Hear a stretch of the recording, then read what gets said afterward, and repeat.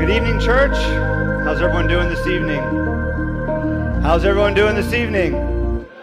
It's a good evening in the beautiful city of Miami here in Brickell. So happy to be with you all. My name is Carter. I'm the lead pastor here at Crossbridge, and great to see some new faces and friends.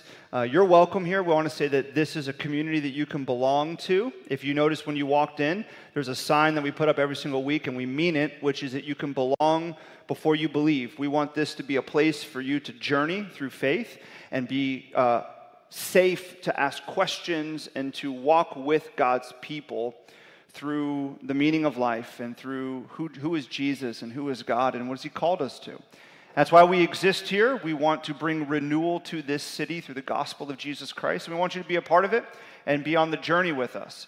If you've been with us this summer, you know that we're in this series called Life Between the Times. And what we mean by that is life between Jesus' resurrection, ascension, and His return when He will come again. We live in these between times. And we're going through the book of Thessalonians. We're in the first book of Thessalonians in the New Testament. And in a couple weeks, we'll be moving into the second book of Thessalonians for the summer. And we arrive this evening at a very interesting passage. Before we jump there, I want to pose a question to you. And it's a very important question because it's answered in different ways by different people. And here's the question.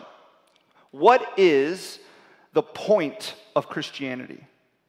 What is the point of Christianity? Now, if we did a man-on-the-street interview style in Brickell and we asked, what is the point of Christianity, we would get a lot of different answers.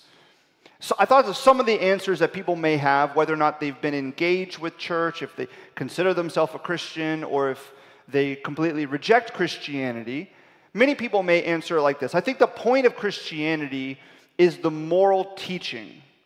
Maybe you're here tonight because you think that the point of Christianity is the betterment of your life. It is to work on being a good person. And so the Bible has all types of moral teachings. It has famously the Ten Commandments. And then in particular, we have Jesus' teachings and the life that He lived that we should follow. And things that He said that we should apply to our life. And so the point of Christianity must be the moral teachings of the Bible. Now, let me say this.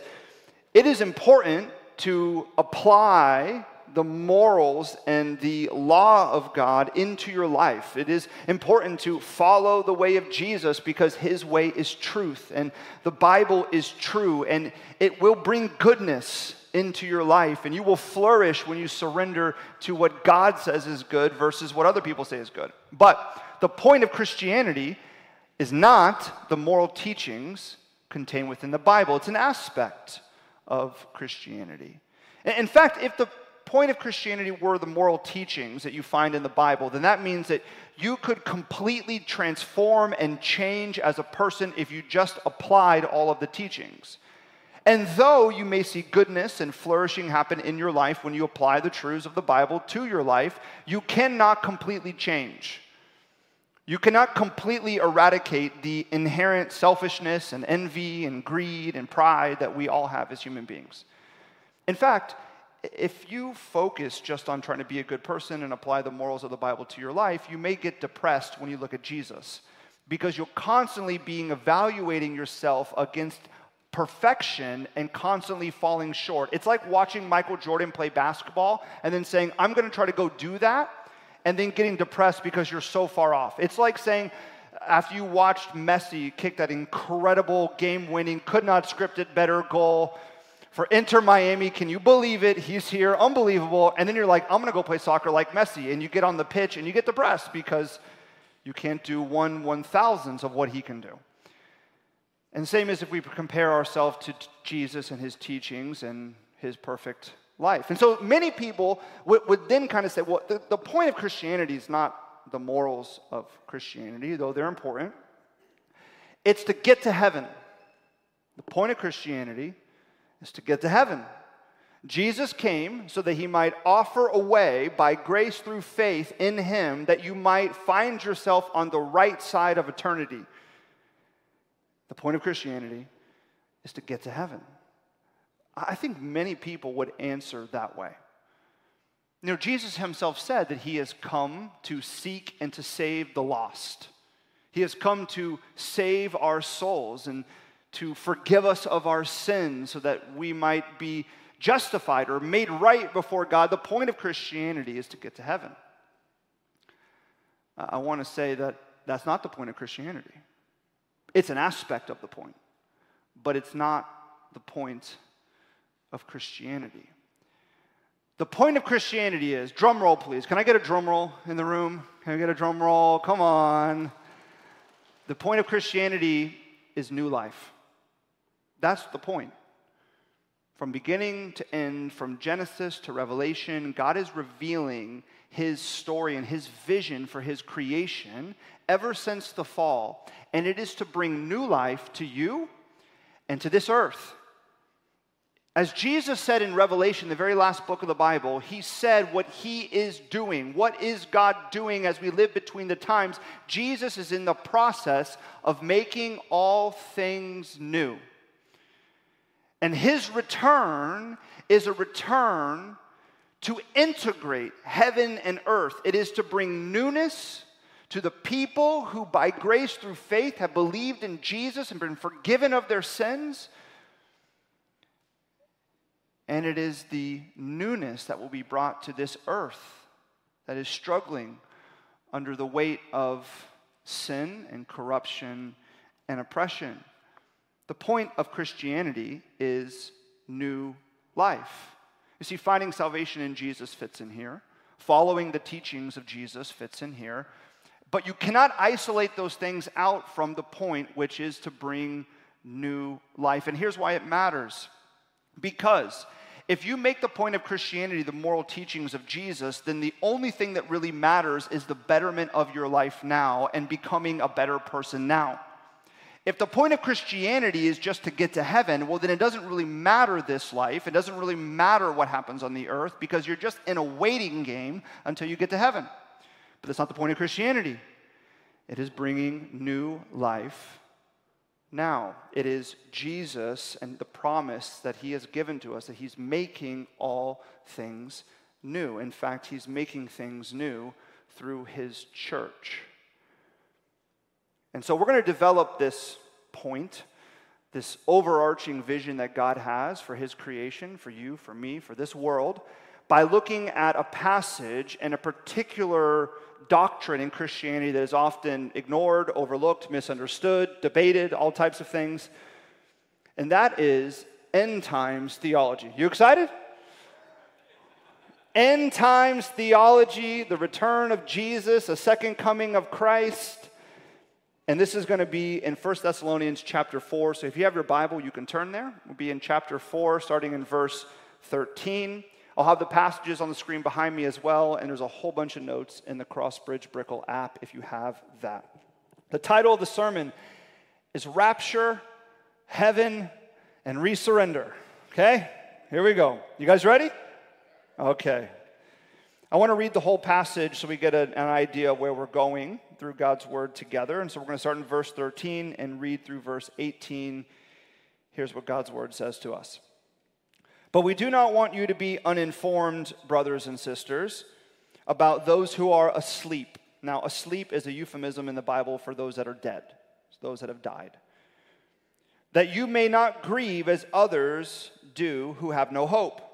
For since we believe that Jesus died and rose again, even so, through Jesus, God will bring with him those who have fallen asleep, those who have died. For this we declared to you by a word from the Lord, that we who are alive, who are left until the coming of the Lord, will not precede those who have fallen asleep. For the Lord himself will descend from heaven with a cry of command, with the voice of an archangel, with the sound of the trumpet of God. And the dead in Christ will rise first. Then we who are alive, who are left, will be caught up together with them in the clouds to meet the Lord in the air, and so we will always be with the Lord. Therefore, encourage one another with these words. This is the word of the Lord. Thanks be to God. So there's a lot here, And I want to start with a question, and I want to ask you to raise your hand. How many of you have read the Left Behind series or watched a Left Behind movie in your life? Raise your hand. How many of you? Okay, a good bit of you. I did a social experiment at the men's social hour last week. There was a big group of guys. It was awesome. Come out tomorrow. It's going to be great as well. And almost every man was raised with that type of theology, Left Behind, Rapture theology. And they had read the books, or apparently there's a kid's version for the books. And then there's movies. They watch the movies. And so for some of you that are unfamiliar, as I was unfamiliar growing up, I never knew about it. I heard of kids reading it. I thought it was just like a fantasy, story. And I didn't see the movies, didn't see the book. I didn't know nothing. So here's what this is about. The Left Behind books and the movies, they contain within them, and they promote a very particular theology on Jesus' return. Goes by many different names. I just want to call it tonight Rapture theology. And here's what this theology says. That Jesus is going to return, but he's only going to return to rapture the Christians out of the earth. He's going to come, and we're going to meet him in the clouds, as it says. Here's one of the main passages for this theology, that will be caught up with Jesus in the clouds. The Christians will be raptured out, taken out to heaven. Then there's going to be 7 years of tribulation, war and disease and suffering that will happen on the earth. And then Jesus will return, and then he will set up a literal 1,000-year kingdom where he will reign, and all these people will come to faith in Jesus, and it will be the greatest time in the history of the world. But at the end, there will be this whole undoing, because Satan will be bound for the 1,000 years, then he'll be released, and then people will fall away from God, and then you'll have this great war, this great battle, but Jesus will be victorious, and then God will usher his people at the final judgment into the new heavens and new earth, and anyone that does not want anything to do with God, they do not choose Christ, they reject Christ, God gives them what they want, which is a life apart from him for all eternity. This is rapture theology.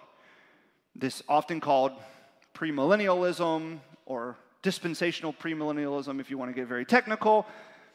But that's what it means. And the big emphasis is on be ready, because at any moment you could get snatched out or left behind, which is why it's called Left Behind, because you don't want to be left behind. I wanted to play a clip from the Left Behind series, because I just want you to get a feel for this, okay? A little clip. Okay, check this out.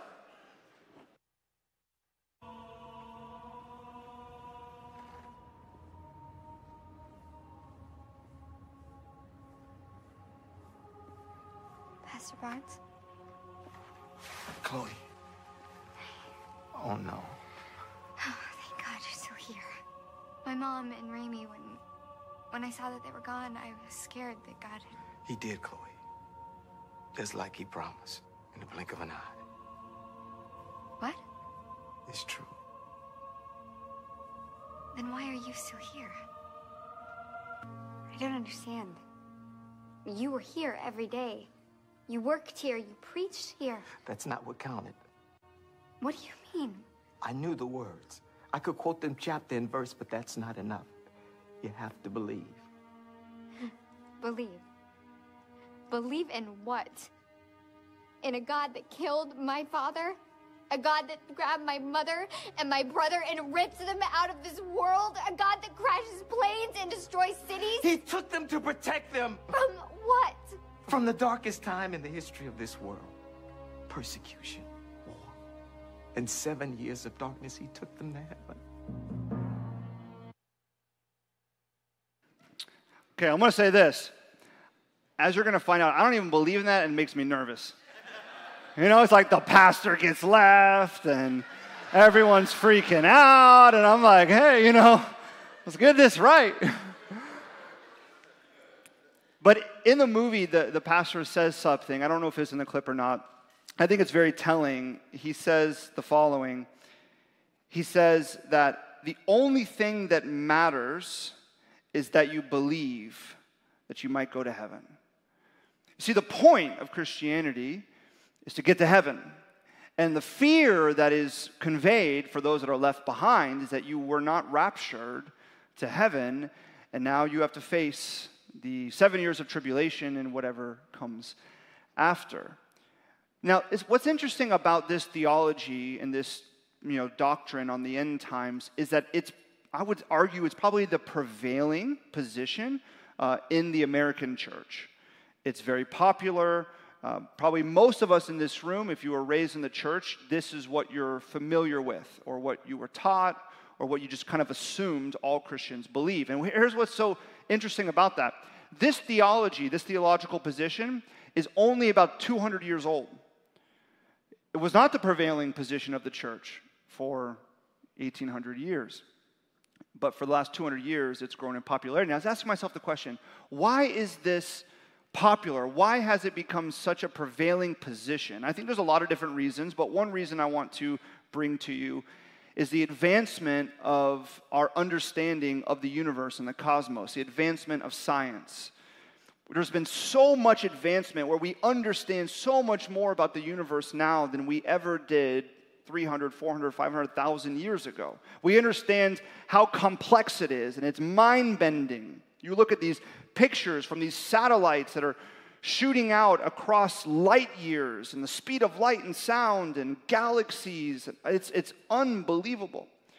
And what it creates is this implicit cosmology, this kind of cosmological position or understanding of the universe that we just believe and we just feel, because those of us in this room probably know more about science.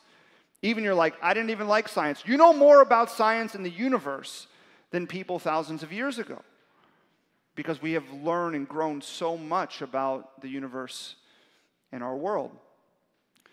And what this has created is this feeling like heaven has to be way out there.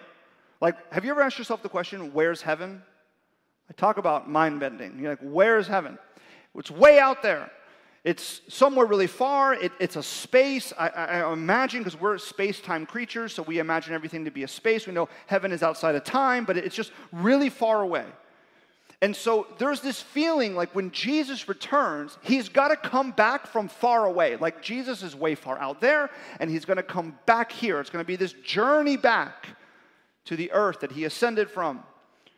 And so some of these ideas that come up in this theological position, they make sense to us. Like he's got to come all the way back, and when he comes back, he's going to pull us back to this other heavenly space, and then there's going to be this tribulation, all these things.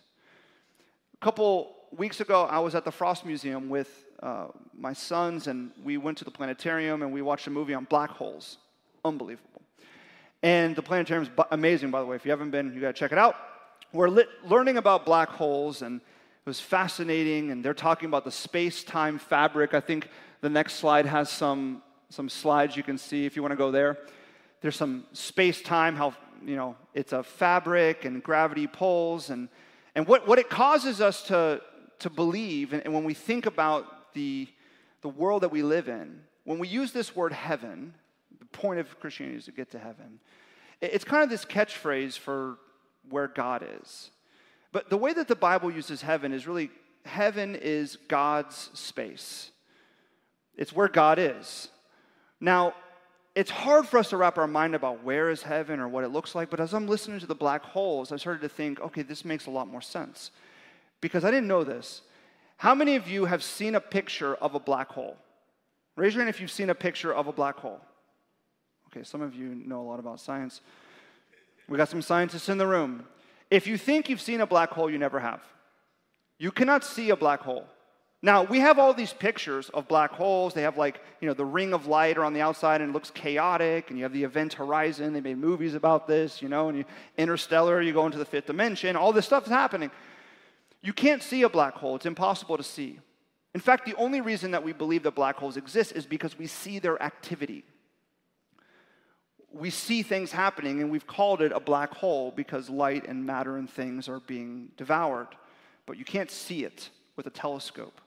You can't see it with a satellite image. And I was thinking about this because this is how I think we're to understand heaven. Heaven is not God's space way out there, and when Jesus returns, he's got to return way far back to us here. Because God is transcendent and he's immanent. God is outside of our space and within our space. God is far and he's near. God is here in this room and he's out there. See that image right there that you can see with like the fabric bending, that's like their idea of a black hole. I was thinking about heaven and earth.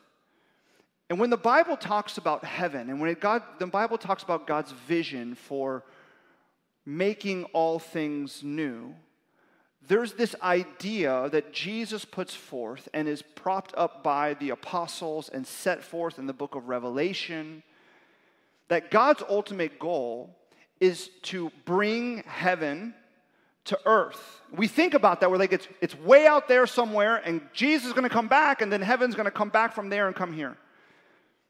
But it's more like a curtain, because heaven is here. We just can't see.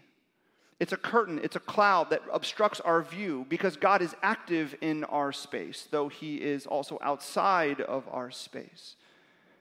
It is here. We just can't fully see it, but we see its rumblings, we see its effects, just like a black hole. We see the movement of God, the Spirit of God.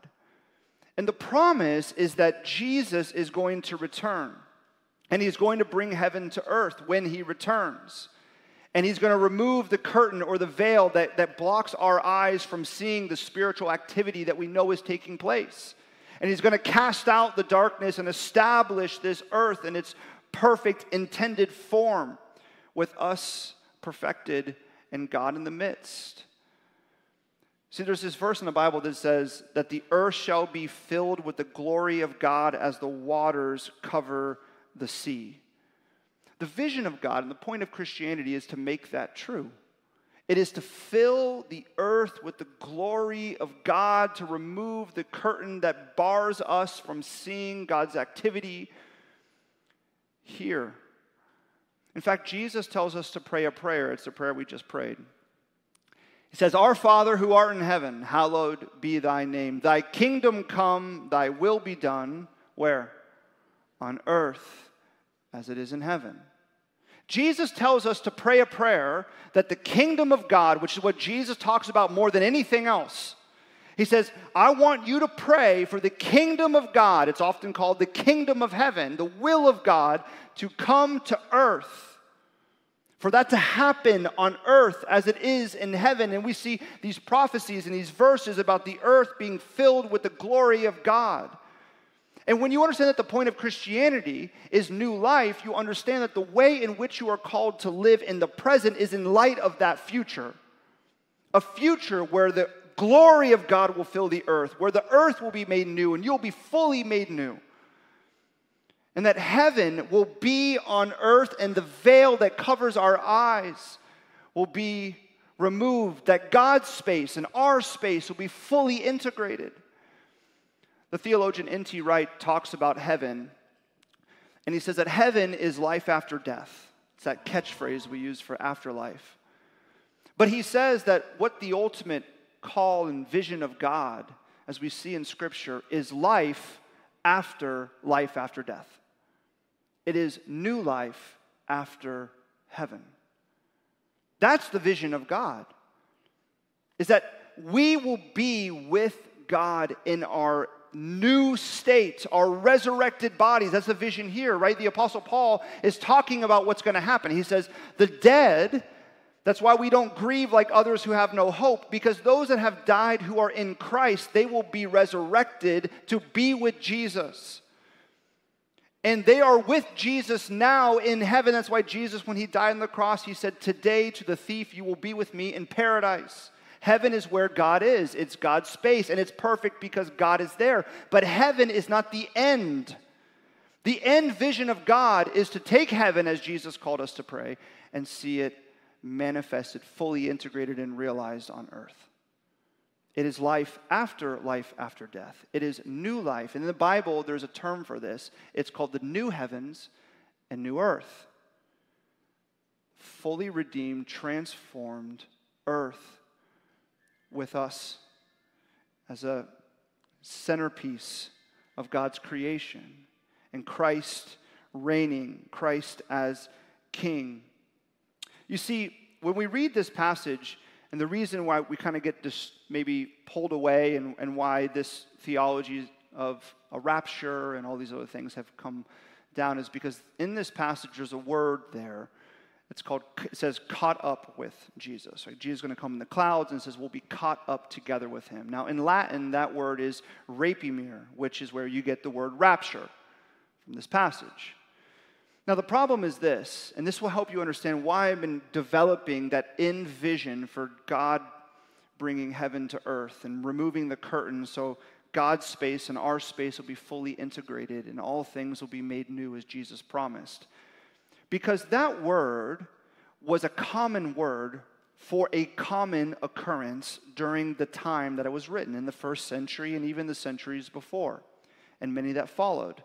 That word caught up with or caught up together, rapimere in Latin, was a term that was used for the people in a city that would come out of the city to welcome back an emperor who was successful in battle. When an emperor was returning victorious in a far land, he would come back to the city, and all of the people of the city would get caught up with the emperor, and they would bring him back into the city, where he would dwell and where he would reign again as he has been in another place. They would come out and they would blow trumpets, and they would sing songs and have a celebration, and they would usher this emperor who was victorious back into the city. Do you remember Palm Sunday when Jesus comes into Jerusalem? On the last week of his life, before he's crucified and buried and resurrected, what do the people do? They come up out of the city. They're caught up as a crowd, ushering Jesus in. He's this humble king. There's no grand parade this time. It's Jesus on a donkey, and they're singing Hosanna and laying down palm branches, why we call it Palm Sunday. And he's ushered into the city. But he weeps over the city because he knows the hearts of the people. He knows their rebellion. He knows that they will reject him, and he will go to the cross for them as for us. But when Jesus returns, we will be caught up again with him. We will come out again. In the passage here, it says that the dead will rise and be caught up with Jesus as he comes down from the clouds. And this time it's going to be a trumpet blast. It's going to be a celebration. And then those who are alive when Jesus returns will join the parade to welcome Jesus back to earth. That is why the Apostle Paul says, I want you to encourage one another with these words. He's not giving this passage so that the church in Thessalonica could say, we have a very well-developed end times theology now. Thank you, Paul.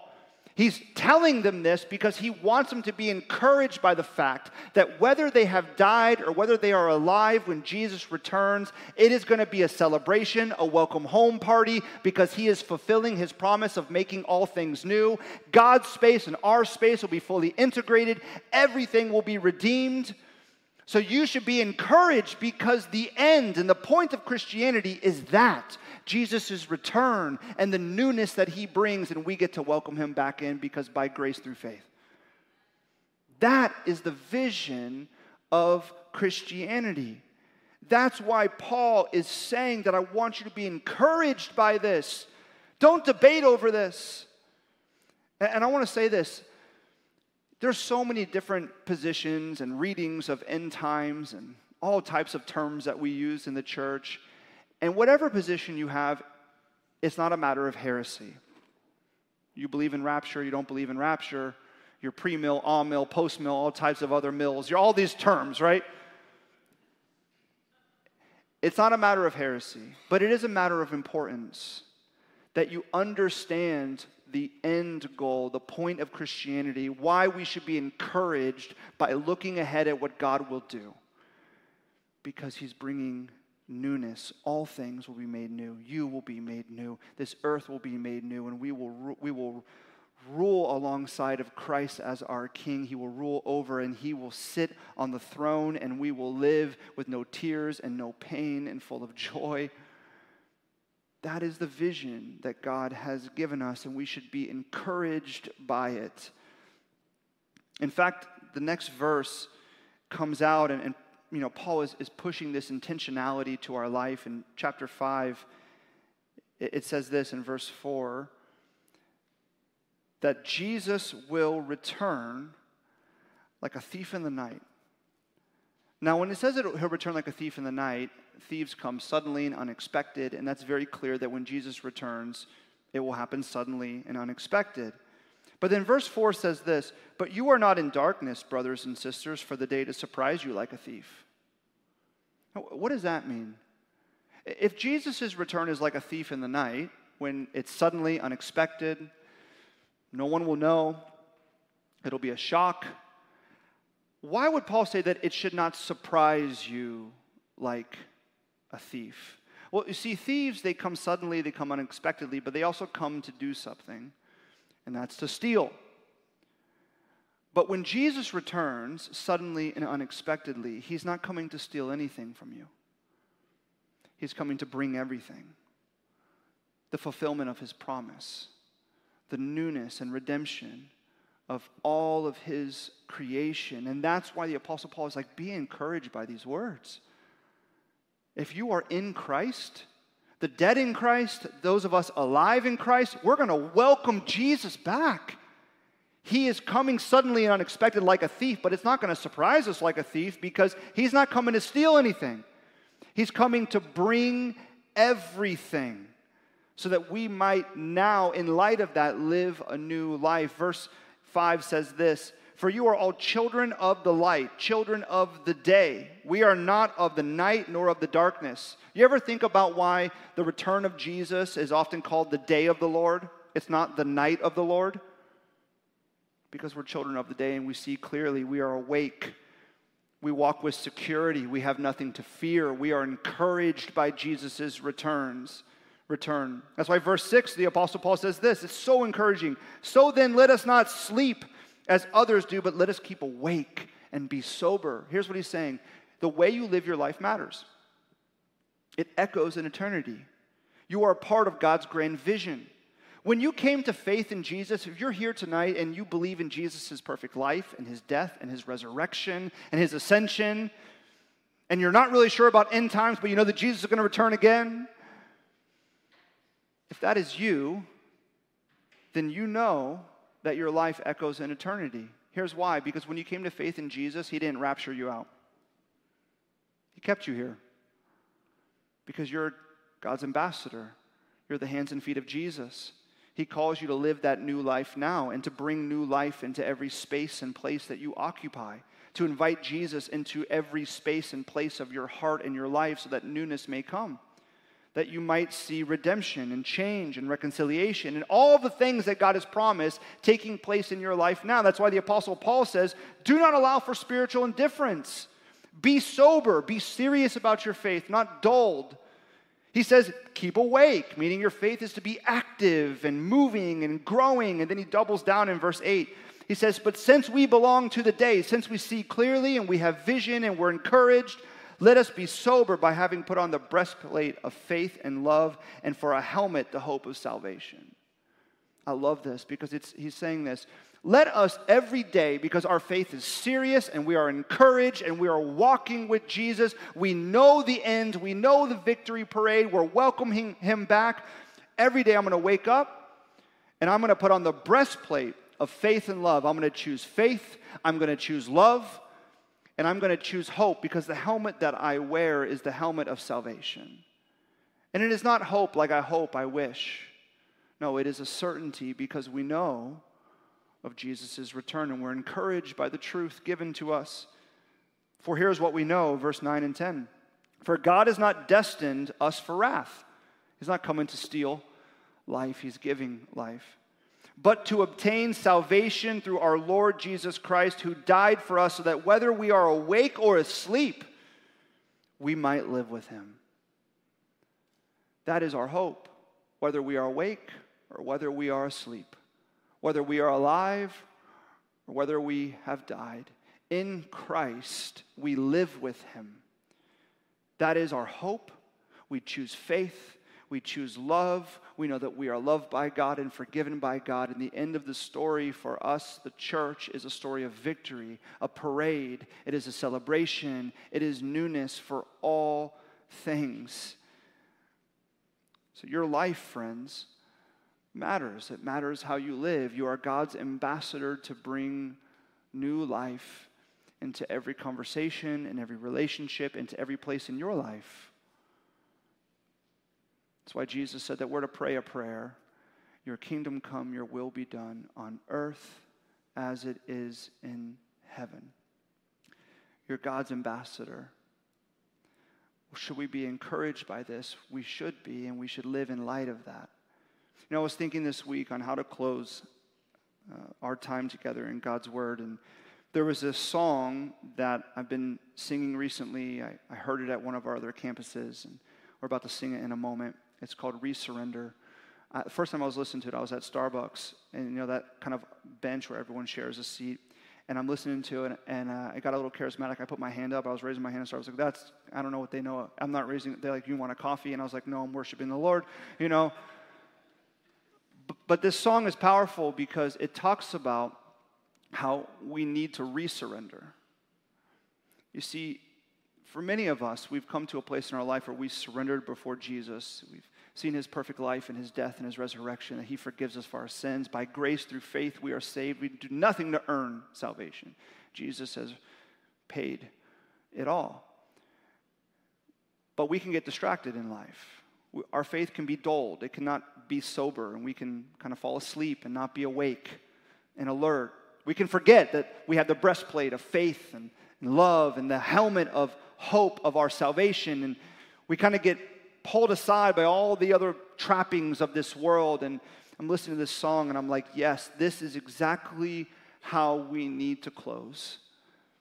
In light of what we know about our faith, that we have new life in Christ. The old is gone, the new has come, and Jesus has promised that he's making everything new, and we will welcome him back to this earth. Whether we are alive or whether we are dead, we will be with Christ for eternity, and the way that we live now matters, because we are the ambassador of God, the hands and feet of God, to bring newness into everything, for we are following and living out God's mission. We are his kingdom citizens. We're to bring the kingdom of heaven to earth. God wants to use us. And that means that for us, I can speak for myself, there are places in my life that I need to resurrender. There are places in my life that I've kicked Jesus out of. Maybe not intentionally. And I'm like, no, Jesus, you need to occupy this space. You need to occupy these thoughts. You need to occupy that relationship again. I need to resurrender back to you. I need to put on again the breastplate of love and faith and the helmet of hope, because I'm your people. We are your people. This is how you've called us to live.